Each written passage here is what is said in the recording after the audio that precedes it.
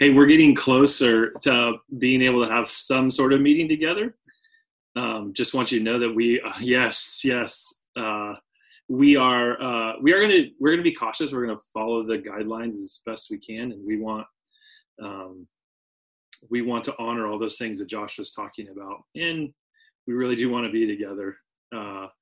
So we should temper our expectations too. I think, like the elders when they came back from Babylon, the second temple was not quite as beautiful as the first temple, and so we'll come back, but it's going to be good, and we're going to look forward to whatever that looks like, and all the while trusting our good God for all of this.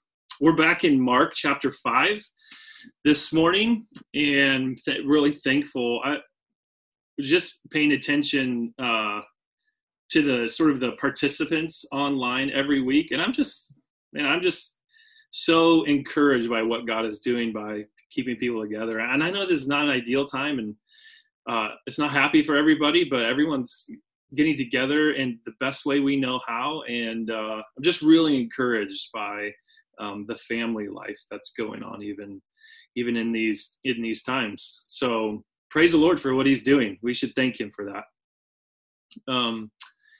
Continuing in Mark 5, one of the things Mark is doing, maybe a primary thing Mark is doing in the Gospels, and what all of the Gospel writers are doing, are painting a theological portrait of Jesus. They're using their brush strokes, and they're using paint, and they're taking their time to paint this robust portrait of Jesus Christ.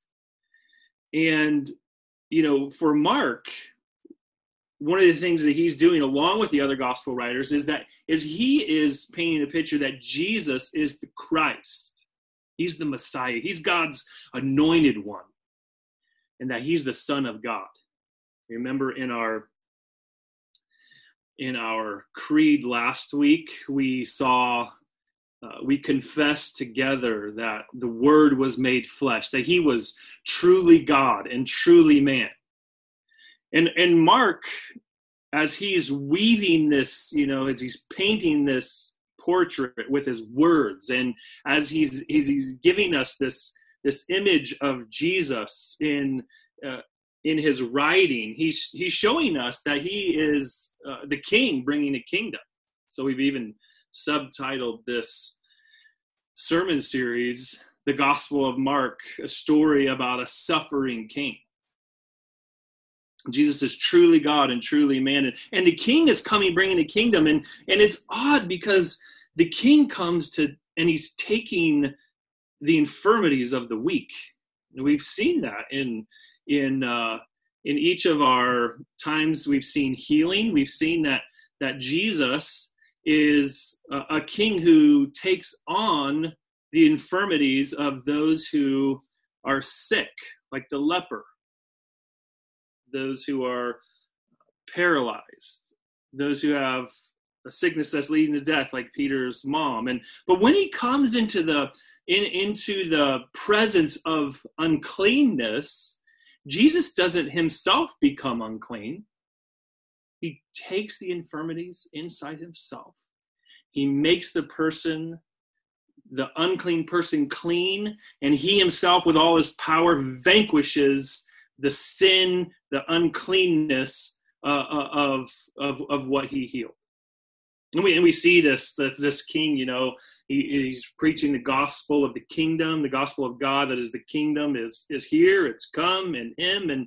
And he's showing us in these last few sermons, he has been showing us the power of the kingdom. He calms the storm with just a word. Do you remember? Do you remember the picture of him in the boat, and he's just sleeping, and his disciples say, "Wake up, we're about to die." And Jesus calms the storm with a word. And they ask the question, "Who then is this?" They were very afraid. As he gets to the other side of the shore, he immediately there meets him a man with a legion of demons. And do you remember how he cast them out? He cast them out with his words. And we're meant to ask the same question. What kind of person could do this? Well, it's no one else except the God-man, the King of the universe, who took on flesh. And all along, as Mark is painting the portrait of Jesus, there's sort of a backdrop on that portrait of other people and their responses to him. If you've been paying attention as you read through the book of Mark, there are different kinds of responses to Jesus. There's the response of hearing and following. There's the response of the crowd of following, but not really believing in Jesus. There's also the response of his family, that when the pressure builds, they think, man, I think he's out of his mind. So even if you were born into a Christian family, even if you were born into Jesus's family, that doesn't make you a Christian. All of these responses, as Mark paints them with another stroke and another color, he's showing us something. And in today's sermon, he's showing us something about the doctrine of salvation.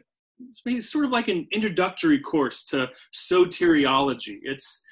Mark is in chapter 5, 21 through 43. He's teaching us how people are saved. Saved by faith alone. They're saved by faith alone.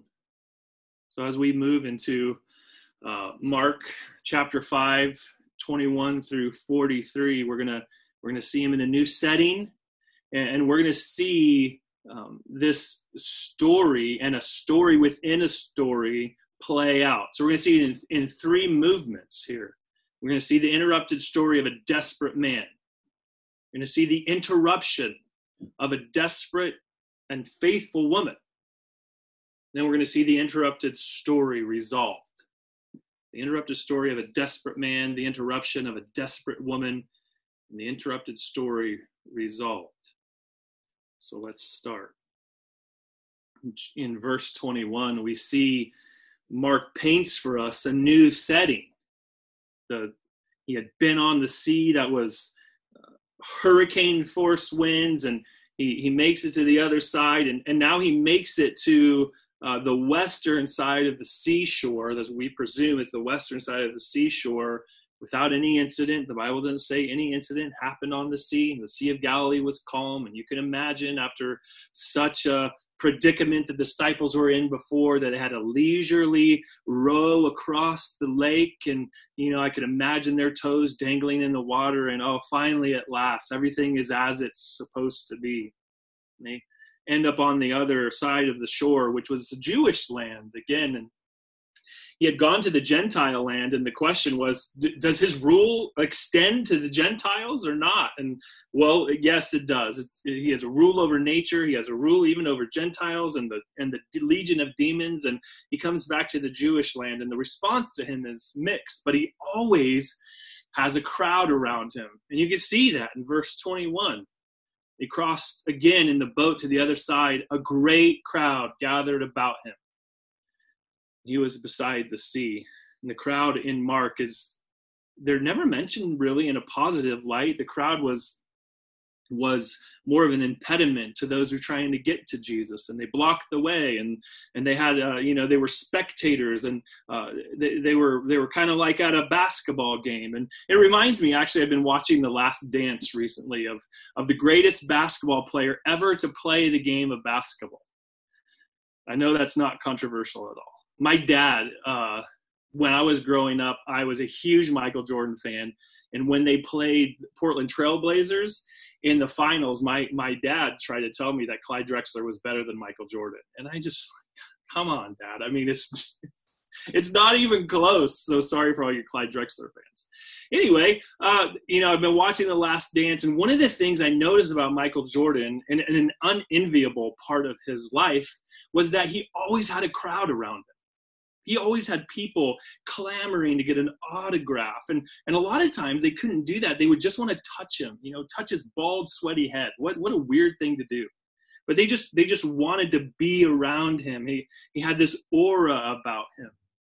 If they could just touch him, they would have something to tell their kids and grandkids. And this is really what Jesus' life was like. He was in a very poor and depressed place. People made next to nothing. They lived hand to mouth, literally. Many of them did. Most of them did. And they were just waiting for the Messiah, the Christ, to overthrow this Roman government so that they could be free, just like God wanted them to be. They knew God had wanted them to prosper, and so they crowded around Jesus, thinking he might be the one. After all, he can make the deaf hear, and he can make the lame walk, and he can raise the dead. Maybe he's the one that's going to overthrow, and they're just crowded around him, just waiting for that. And along comes Jesus, and through the crowd, we notice in verse 22 that there comes a ruler of the synagogue, Jairus by name. And seeing him, that is Jesus, Jairus fell at his feet. And he implored Jesus earnestly, saying, "My little daughter is at the point of death. Come and lay your hands on her so that she may be made well and live." And Jesus went with him. This Jairus the text tells us he's a ruler of the synagogue. He's, if you remember how Mark portrays the religious people of that day, of whom Jairus would have been one of them. He would have been an elder in the synagogue. He was a leader. He was in charge of the orthodoxy of what went on. It wasn't really like what we have now in professional ministers. It was led by lay people. The synagogue was, and Jairus would have been in charge of the content. He would have been in charge of any orthodoxy. If anything went wrong, if anyone was teaching something wrong, he'd be in charge of either dealing with them or kicking them out or making sure that what was taught was the right thing and the songs chosen and the sacrifices and all that. He was in charge of, he was the operations guy.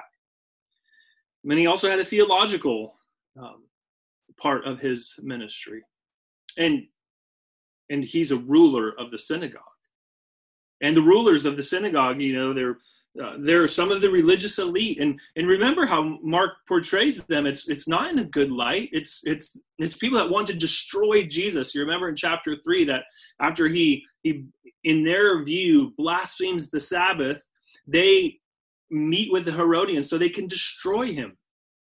Well, he would have been privy to stuff like that. He would have been he would have known not only about Jesus, but he would have known his miracles. But he would also have known that, here is a man that is on the outs with the religious. But it doesn't really matter to him because something else is at stake. So he shows his desperation and in the fact that he was a ruler of the synagogue. He had a name to uphold. He had a reputation to uphold, but it doesn't matter. The fact that Mark even calls him Jairus says something about this man. It says that, because Mark didn't name people. He didn't name the demoniac. He rarely names anybody in his stories, but he names this man. He had a lot to lose. He comes, you could see his desperation and that he implores Jesus. This is another word for begging. Do you remember the demons begged Jesus to go into the pigs? The townspeople begged Jesus to get out of there because they was ruining their livelihood. And the man healed from the demon, he begs Jesus to be with him. Well, here's some more begging. And he's begging for his daughter. This is why he is desperate. His little daughter. This is a word that means she's around 12 years of age. She's 12 or under. We know from later on that she's 12 years old, and this is his little daughter, his probably his only daughter. Is about to die. Now, you don't have to have children or a daughter to understand what this man must have been feeling. But it does ramp it up when you have had children. Can you imagine, fathers, mothers, that your daughter, your only child, is about to die? What lengths would you go through to save them. He's desperate. This man is anxious and desperate for his daughter to live. So he comes to Jesus. He comes to this healer that had come across the other side of the sea, and he must have probably heard about Jesus. And he comes to him, and notice what he asks for. He says to Jesus, Jesus, come lay your hands on her. I'm begging you to do this. Actually, I'm imploring you to do this. Come lay your hands on her, and that she may be made well. Now, this phrase is repeated 3 times in this story, in this set of stories, that she will be made well, that I will be made well. Jesus says, go in peace, I have made you well. And so in that repetition, we see Mark is trying to tell us something. The phrase, she will be made well, is actually the word for saved. It's the Greek word sozo, that she may be saved or delivered from this illness. Another word that, the noun of that verb is salvation, soteria. And if you're a theological nerd, then you'll see that in that is the word for soteriology. It's the doctrine of salvation.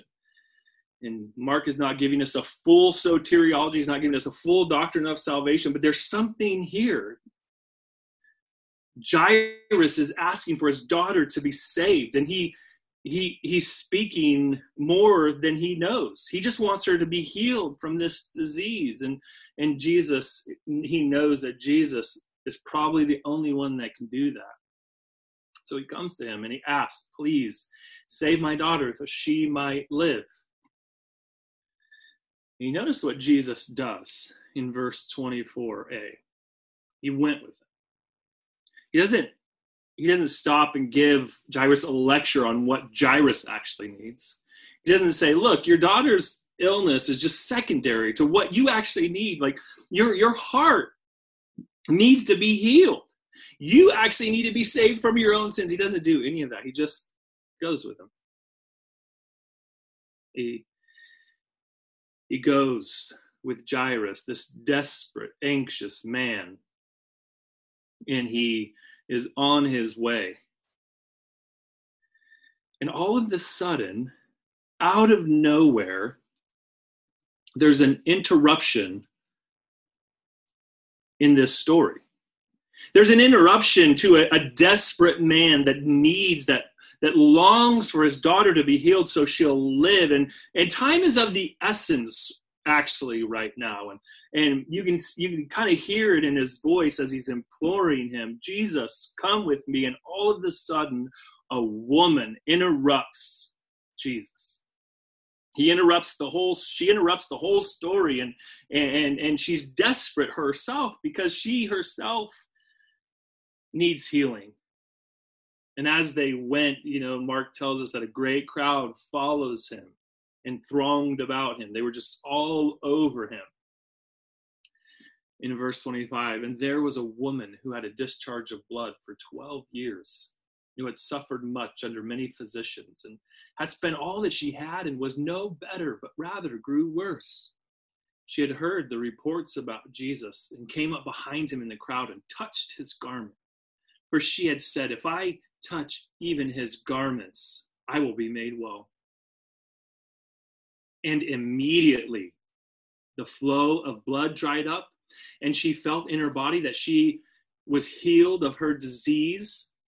And Jesus, perceiving in himself that power had gone out from him, immediately turns about in the crowd and says, who touched my garments? And his disciples said to him, you see the pressing around you, and yet you say, who touched me? And he looked around to see who had done it. But the woman, knowing what had happened to her, came in fear and trembling and fell down before him and told him the whole truth. And he said to her, daughter, your faith has made you well. Go in peace and be healed of your disease. Here the crowd is impeding someone who needs to get to Jesus and be saved. Here's this woman. She's been unclean for 12 years. According to Leviticus 15:25, she was ritually unclean. There's any menstrual bleeding, if there's any bleeding after the menstrual period, then Leviticus says you're unclean. You must stay out of the city. You must stay out of the temple. You must stay out. You must stay away from people. There's no touching. There's no nothing. There's only isolation. And this is what she was experiencing for 12 years. She was an unclean woman. And you might ask, how desperate was her case? Well, there were four aspects to this. I think the text kind of is telling us that there was four aspects to her desperation. How was she desperate? Well, she was spiritually desperate. She had no other help but to be cured of this disease before she could re-enter the spiritual life of Israel. You can see that in verse 25. She had discharge of blood for 12 years. She's isolated. It'd be like the coronavirus going on for 12 years, and we never get to meet together. We never get to sing songs together. We never get to hear in person the gospel and how it's going in each other's lives. She's 12 years ritually unclean. And then in verses 25, 26, 26 says that she had suffered much under many physicians. That word suffered is the same word that Jesus will use when he describes what is going to happen to him in Mark chapter 8 and in Mark chapter 9. When he describes to his disciples, the Christ must suffer and be handed over to the Gentiles. He must die and he must raise again the third day. Mark uses the same word. This was a real suffering. This was a physical suffering, much like what would happen to Jesus. She had suffered much. And she had suffered under many physicians. She was going to physicians, people who were supposed to help her but could not. Those who were supposed to be able to but couldn't. They were supposed to heal her and they just didn't have the tools. They didn't know how. And maybe you've been in that spot before, and you've gone time and time with the doctor again, and they diagnose you and they re-diagnose you, and at the end of the day, you come to the conclusion, with how far medicine has advanced, it's not the cure for everything. And the physicians in those days had far less than we did, and they tried. It doesn't mean that they were trying to bilk her out of her money. It doesn't mean that they were just jostling her around. It just means that she suffered, and she could get no help from those who were supposed to be able to help her. She suffered spiritually. This is how desperate she was. She suffered physically. She also suffered economically. You notice that she spent everything she had in verse 26 and got no better. She spent all that she had, and who knows? The story doesn't tell us. Mark doesn't tell us, but maybe she had to beg for food, or she, maybe had to be on some sort of welfare program, but she didn't have anything of her own, and she was desperate, and she could do nothing to save herself, and no one else could do anything to save her. And the text tells us that she did not get better, but only grew worse. So there was not only spiritual, physical, and economic suffering, there was psychological suffering too. And some of you know how that is. Where maybe you even got a diagnosis, but there's just no cure. Kind of like for the coronavirus. We really want a vaccine, but we just don't have it yet. And science can't save us. As great as it is, medicine can't save us. Our own families can't save us. We're spiritually and physically, we are helpless to do anything for ourselves. We're desperate, just like this woman. That's how she was desperate. But how was she faithful? In 27 through 34, it continues this story about this woman, that she had heard reports of Jesus. Faith comes by hearing, the Bible tells us. Faith comes through our ears. So we live in the age of the ear, not in the age of the eye, though you would think it's opposite. But the Bible tells us the way we come into the kingdom is through our ears, through hearing the gospel and then believing it. That was what Mark really tells us with his disciples, is that, he calls them and they come. He calls, they come. Same thing with Levi. He calls, they come. And Mark is sort of building this case about faith, that faith comes through hearing. Verse 27 tells us that she heard the reports about Jesus and she came up behind him in the crowd and touched his garment. Because she thought, if I can just touch him, I'll be made well. She hears about him, and this is how faith starts, brothers and sisters. It's by hearing. And so someone has to tell. Someone has to get out the good news that there is this one that can heal.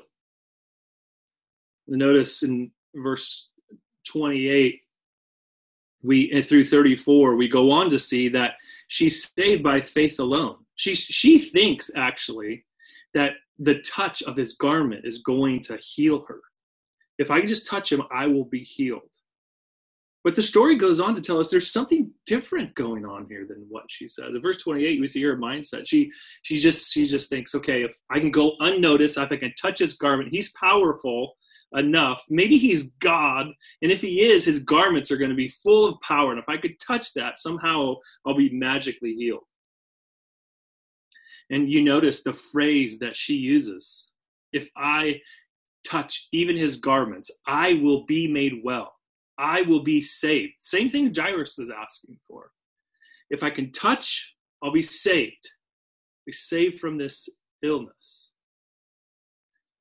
Verse 29, it looks as if, as soon as she touched his garments, immediately the flow of blood dried up. She was healed. She was clean from that day forward. And she actually felt it in her body.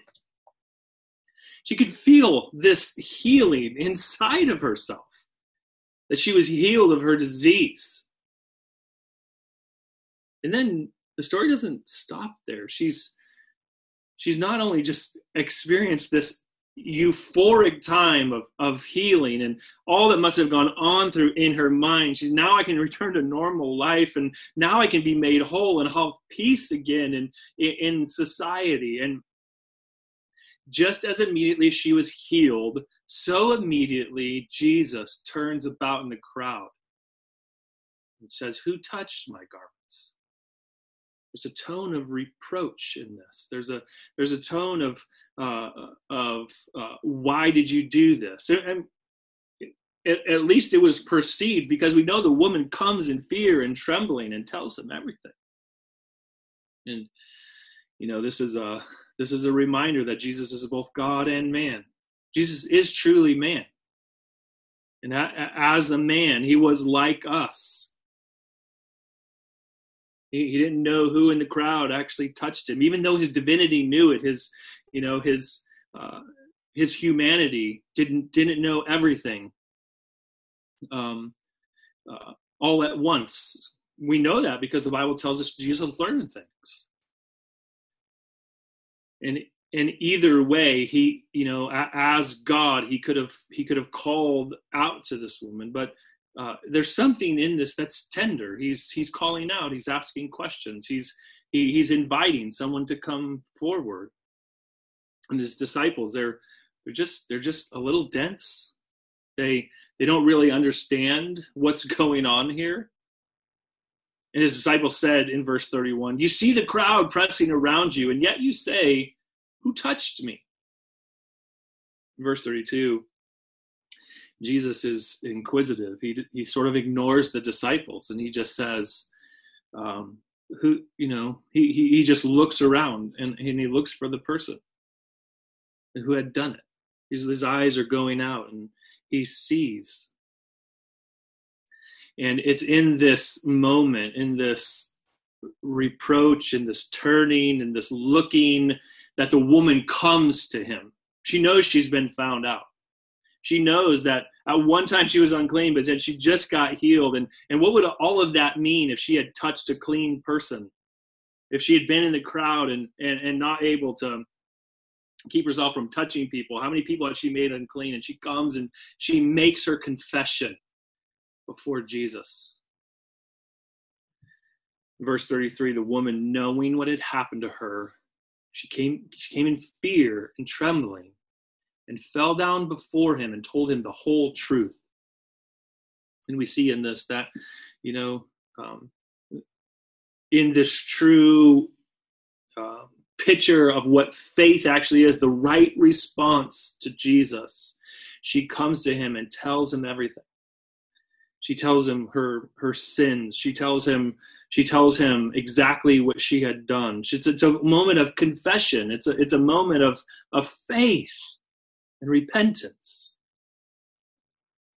And you notice Jesus' response to her. I should mention again that she, like Jairus, falls down before him. He falls imploring, but she falls in fear and trembling. He falls in begging for his daughter. She falls down confessing the whole truth. And he says to her, he gives her a different kind of healing.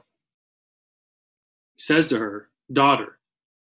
This is the only time this particular word for daughter is used in the Gospels. The only time is for this woman who responds in this kind of faith.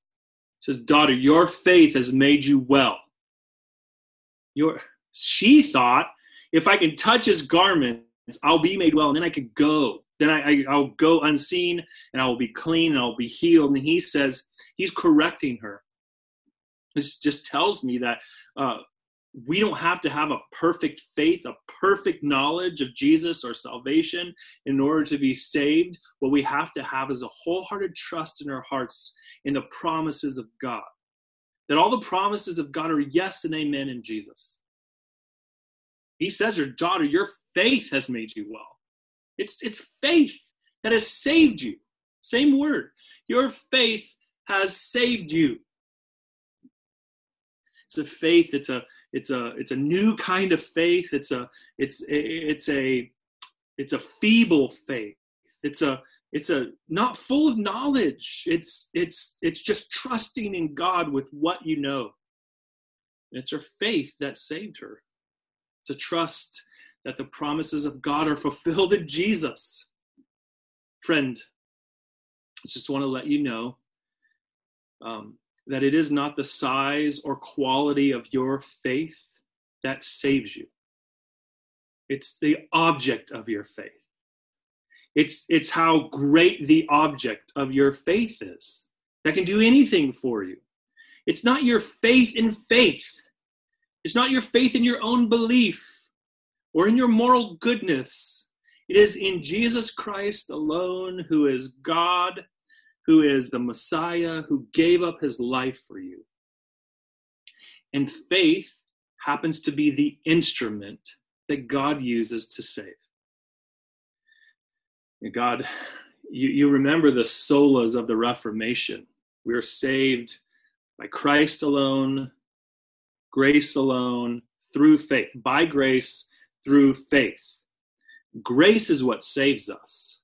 And faith is that instrument that brings it to us. It's the instrument that brings it along and gives us that trust in the promises of God. It's what brings the grace to us. And it's all of God that does all of that.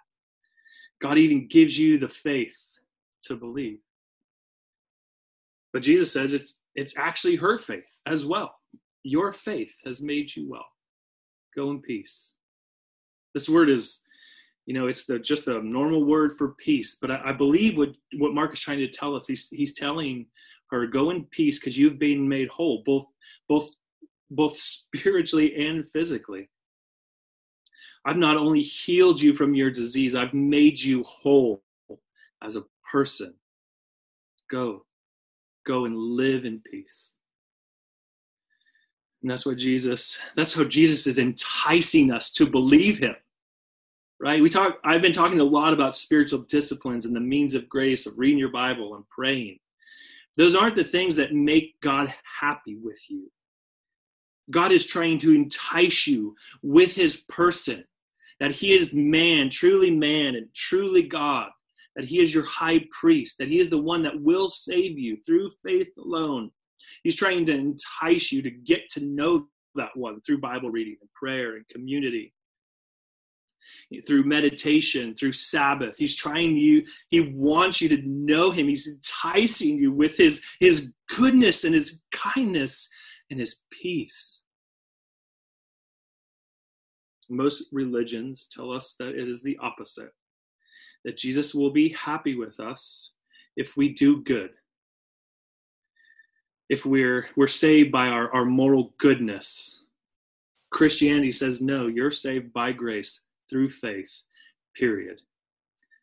And Martin Luther does, I remember Martin Luther has said that we are saved by faith alone, but a faith that saves is never alone. So it brings along good works, but it is the fruit, not the root, of our justification. We are saved by his kindness.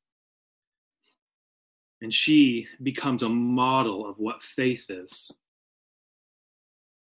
But I wonder, what happened to Jairus? Did you forget about him? Did Jesus forget about him? In that, I think Mark wants us to feel that as we're desperate, we come to Jesus. He makes Jairus wait so he can save somebody else. He allows the interruption.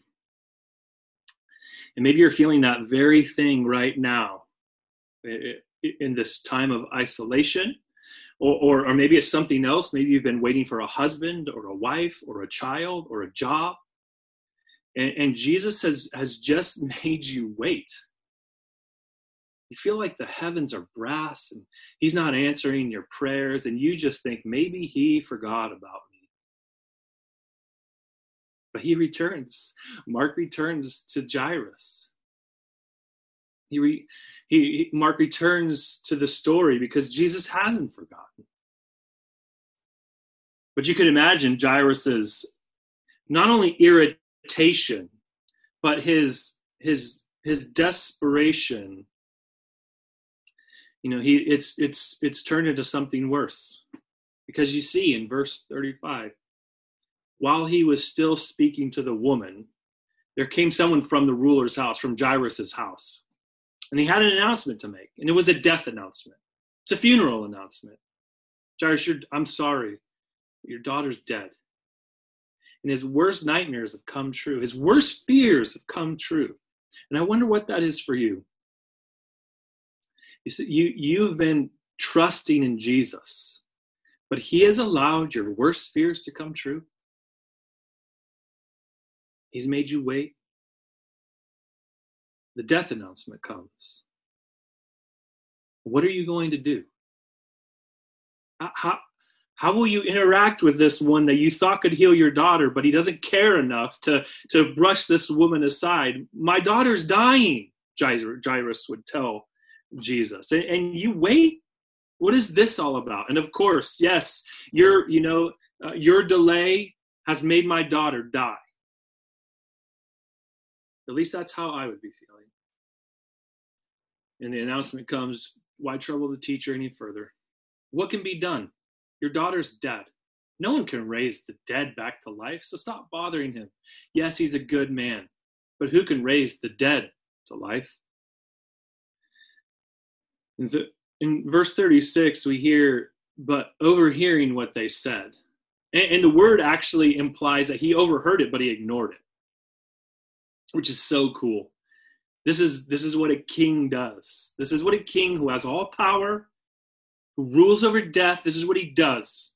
He hears a death announcement and he ignores it. Jesus ignores it. He looks Jairus right in the face. He looks him right in the eyes. And he says to this ruler of the synagogue, this religious person, do not fear, only believe. See, the interruption was allowed because it was an object lesson for Jairus. Jairus had just seen what real faith looked like. This woman, she came bowing, confessing. She's told him everything, and she believed, and Jesus said, your faith has made you well. Go in peace. Jairus had just experienced that. But will he let the fear overtake that? Will he let the birds of fear pluck out the seed from the soil? And will he let them overtake his faith? What he can believe in? And Jesus saying, don't do that, Jairus. Only believe. Isn't Jesus kind? Isn't he good? This is a religious person who is part of the elite who would want to kill Jesus. And Jesus is saying, don't be afraid. Only believe. Your worst fear has come true, but you don't have to be afraid. It reminds me of the covenant promise that God said, I will always be with you. I'll never leave you or forsake you. Don't be afraid. You have my presence with you. Even in the valley of the deep darkness, even the shadow of death, I will be with you. My rod and my staff, they'll comfort you. Don't be afraid, only believe. The sheepdogs of grace and mercy will be chasing you down all the days of your life, Jairus. Don't be afraid, only believe. And I don't think he said it just for Jairus, because there's others involved in this. As Mark is painting this portrait, he shows, like, in the background, there's some people following him, and it's verse 37. He doesn't allow anyone else to come but Peter, James, and John, the brother of James. Probably because the house was too small, we don't know, but we have this inner circle of Jesus that is following about, that gets to see the inner workings of Jesus's life. This is sort of how discipleship works. We take people with us. The people that want to run, they run with us. And I just want to say, as a pastor, those are the kind of people I'm going to be taking along with me. The people that want to be near, that want to learn, that want to follow, that want to be doing. And Jesus is doing that. Peter, James, and John, they come in and they've just heard Jesus say, don't fear, only believe. And maybe their minds went back to the storm and the demons, and maybe there's still fear in their own hearts. And Jesus is not only telling Jairus, but he's telling them, and he's telling you, don't fear, only believe. They came into the house of the ruler of the synagogue, and Jesus saw a commotion and people weeping and wailing loudly. And this was a common practice in that time, that when someone died, you would immediately, apparently, you would hire professional mourners. And this is what was going on here. A family with moderate means was supposed to hire a couple wailers and a flute player. That's what the scholars tell us. And it seems to be what's going on here. And these professional mourners are here, and they're wailing loudly. And it just seems, it seems so removed from actual lament that's going on.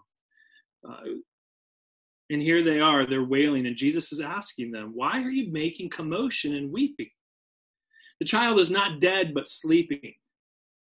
And these mourners, they show their unbelief. There's no empirical evidence, Jesus, that anyone could raise someone from the dead. Listen, we're professional mourners, so we're around death all the time. We know when someone's really dead. They would have known this child stopped breathing, no longer lived. But Jesus says she's just sleeping. We have no reason to believe. Well, what we have reason to believe is that what Mark is telling us is that death is just like sleeping to Jesus. This is what kingdom power really looks like. That the king can come and he rules over life and death. He's given it, after all, and to him, death is just like sleeping. This is too much for, the empiricists. This is too much for the rationalists, and they laugh at him. The professional mourners would take money with one hand. They would pretend to cry and mourn, but they would laugh at Jesus on the other hand when he said he's going to raise her up. She's not dead, she's sleeping. I'm going to call her out of her sleep. So Jesus' response to them is he puts them outside. He takes Jairus' wife, that's the little girl's mother and father.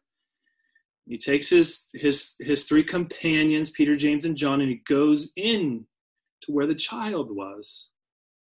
And notice again, this is all being done by touch. That Jairus wanted Jesus to come lay hands. The woman comes and he touches. And now he does take her by the hand. And he says to her, Talitha kum, which means, little girl, I say to you, arise. Oh, what a kindness of God. He's just tender with those he should be tender with. He's the perfect kind of elder. He's the perfect kind of pastor. He's coming and he says to this little girl, arise. Just, it's time to wake up, little one. It's time to wake up. And immediately, the girl got up and began walking around. For she was 12 years of age. She was born around the same time the woman with the issue of blood started having her disease. She's 12 years old. And they were immediately overcome with amazement. Everyone in the room and everyone who heard about it. But Jesus strictly charges them, don't tell anyone. And he says, give her something to eat. It's time to get up, little one. It's time to have breakfast. It's time to have a snack. And Jesus, with all this power and glory, can walk into a room with all of the kindness of, hey, little one, it's time to get up. And all the power of trampling over death and sin and hell can be in the same room. And do you know what? This little girl, whose name we do not know, had to follow him. She had to obey his command. And so will you. When you put all of your hope and trust in Jesus, when Jesus says, hey, little one, it's time to raise from the dead, you will obey him. And your body and your soul will be joined forevermore, just like his. And the reason Jesus can do this is because as fully God and fully man, he went to another room. He had a Passover with his disciples. He went to the Garden of Gethsemane. He carried his cross up a hill. And he stood there, dying in your place. In your place, condemned, he stood. Isaiah tells us it's by his wounds we are healed. Jesus did that for you. But he didn't stay dead. They wrapped him up and they put him in the grave for 3 days, and he triumphed over death in his resurrection. Colossians tells us that he put the authorities to open shame. We don't have to be afraid of demons. We don't have to be afraid of the spiritual world anymore. Jesus put them to open shame by triumphing over them in the cross. And as he rose again, he met with his disciples. And do you remember what he said to them? As he's sitting on the shore, he's cooking fish. He says, come, little ones, get something to eat. You need something to eat.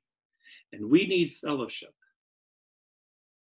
I can't help but think Peter would have remembered this time as he throws caution to the wind. He dives out and he goes and he eats with Jesus. And Jesus restores him, not only to fellowship, but as the as the chief apostle. He will be the one that goes and builds the church along with the other apostles. And he ate. And this little girl ate. The story shows us the desperation of humanity.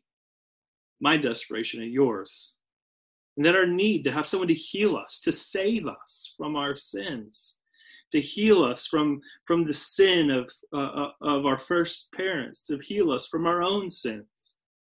It shows us the only one that can save us is Jesus. Jesus. Through faith alone. It shows how he will save us. Through faith alone. He's full of grace and mercy. He will save you too. And here's what he's asking. He's not asking for anything else. Trust him. That's what he says. Trust me. And he will say to you, daughter, son, go in peace. Your faith has saved you. Let's pray. Father, thank you for this time. Thank you for your goodness and kindness to us in Christ Jesus. God, thank you for all the kinds of healing that you do, but especially our spiritual healing. We thank you that you offer it freely. You wake up dead people, that you give life to those who are desperate and needy and unclean, and you give it forevermore. God, I pray that we as a people would believe that more and more, and we would be gossiping about it to everyone we know. God, that we would believe it and tell it to ourselves and to our children and to our friends and to our neighbors and to our family members. God, please do it. Do this for your own glory. We ask this in Jesus' name. Amen.